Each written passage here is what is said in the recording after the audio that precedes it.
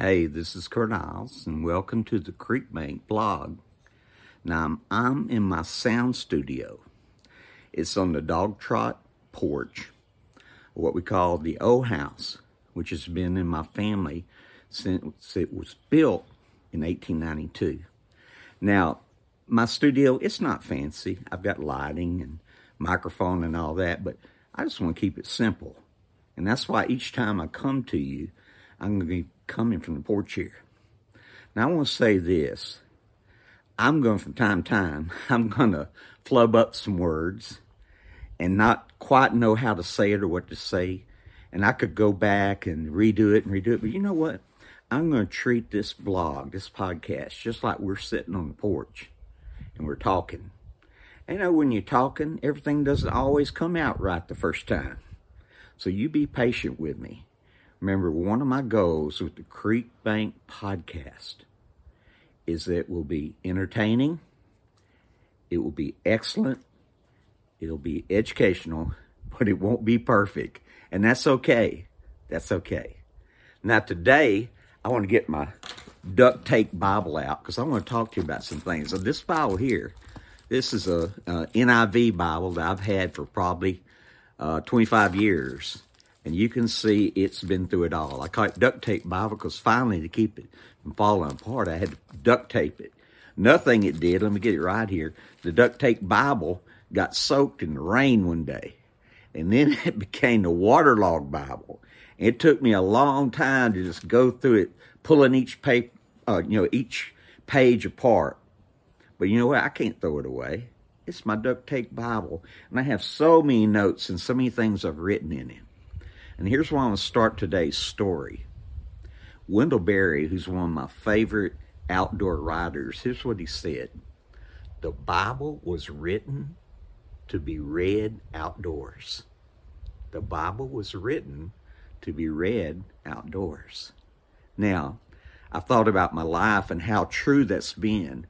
You know, if you take David's Psalms, many of them are written outdoor. They're talking about the stars and the land, and it's true.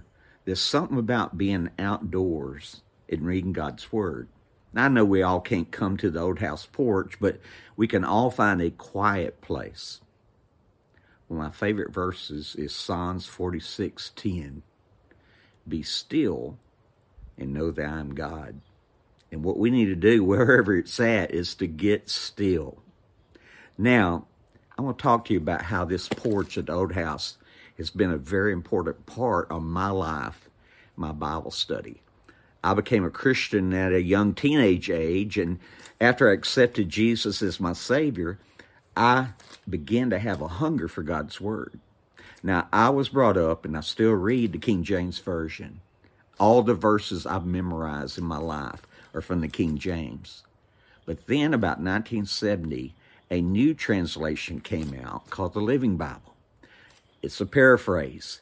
It never says it's a word for word, interpretation of the Bible, but it resonated with me.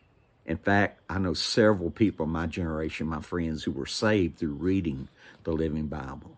And for me, as I sit here on this porch most afternoons with my Bible, the Bible came alive. And especially as I got into Paul's letters and for the first time was able to understand Romans and his letters to the different churches, the Bible came alive. And you know what? It's been a big part of my life since then. What I would do, my home where I grew up at, it's about 200 yards up the road from where I'm sitting. But in the afternoons, either on my way to going hunting or coming in out of the woods, or just come down here and I'd sit. By then, the old house was empty. No one was living here. And they had these steps right behind where I'm sitting where I'd take my Bible out and just read my Bible and just enjoy the quietness. In fact, I'm going to just be quiet for a few seconds. See what you might hear in the background. See, there's nothing wrong with enjoying the quietness. Anyway, back to my story. This porch became a place where I met with God. It's a very important place in my life. I want to talk to you a story that goes along with that. I call this the prayer tree. It was told to me by one of my sweetest friends, a 80-year-old woman named Travis Thomas. Miss Travis and her husband Phil became great friends at Dry Creek Camp where I worked, and we just had the neatest friendship. They lived north of Leesville on the land that Miss Travis had grown up on. In other words, it was her mother and father's homestead. And one day I went to visit with them. After we'd had some coffee, Miss Travis said, "Kurt, I want you to walk with me out to something I want to show you." And so I followed her. We went into the edge of the woods, and we came upon a big, long, longleaf pine. And the first thing I noticed, there was a bench there, old, rough-looking bench. Miss Travis pointed at it in the tree. She said, "Kurt, this is my prayer tree. This is where I come to meet with God." He said, "Before me, this was my mama's prayer tree." Miss Travis said, "This is where my mom came to meet with God. And when I came to own this land, it became my prayer tree." You know, it's just so important that we have a place where we can go and meet with God. And it may be under a prayer tree. It may be on the porch of a dog trot house. Or it may be in your living room, out on your patio. But we need to have that time and place where we meet with God. I want to go back to Wendell Berry one more time.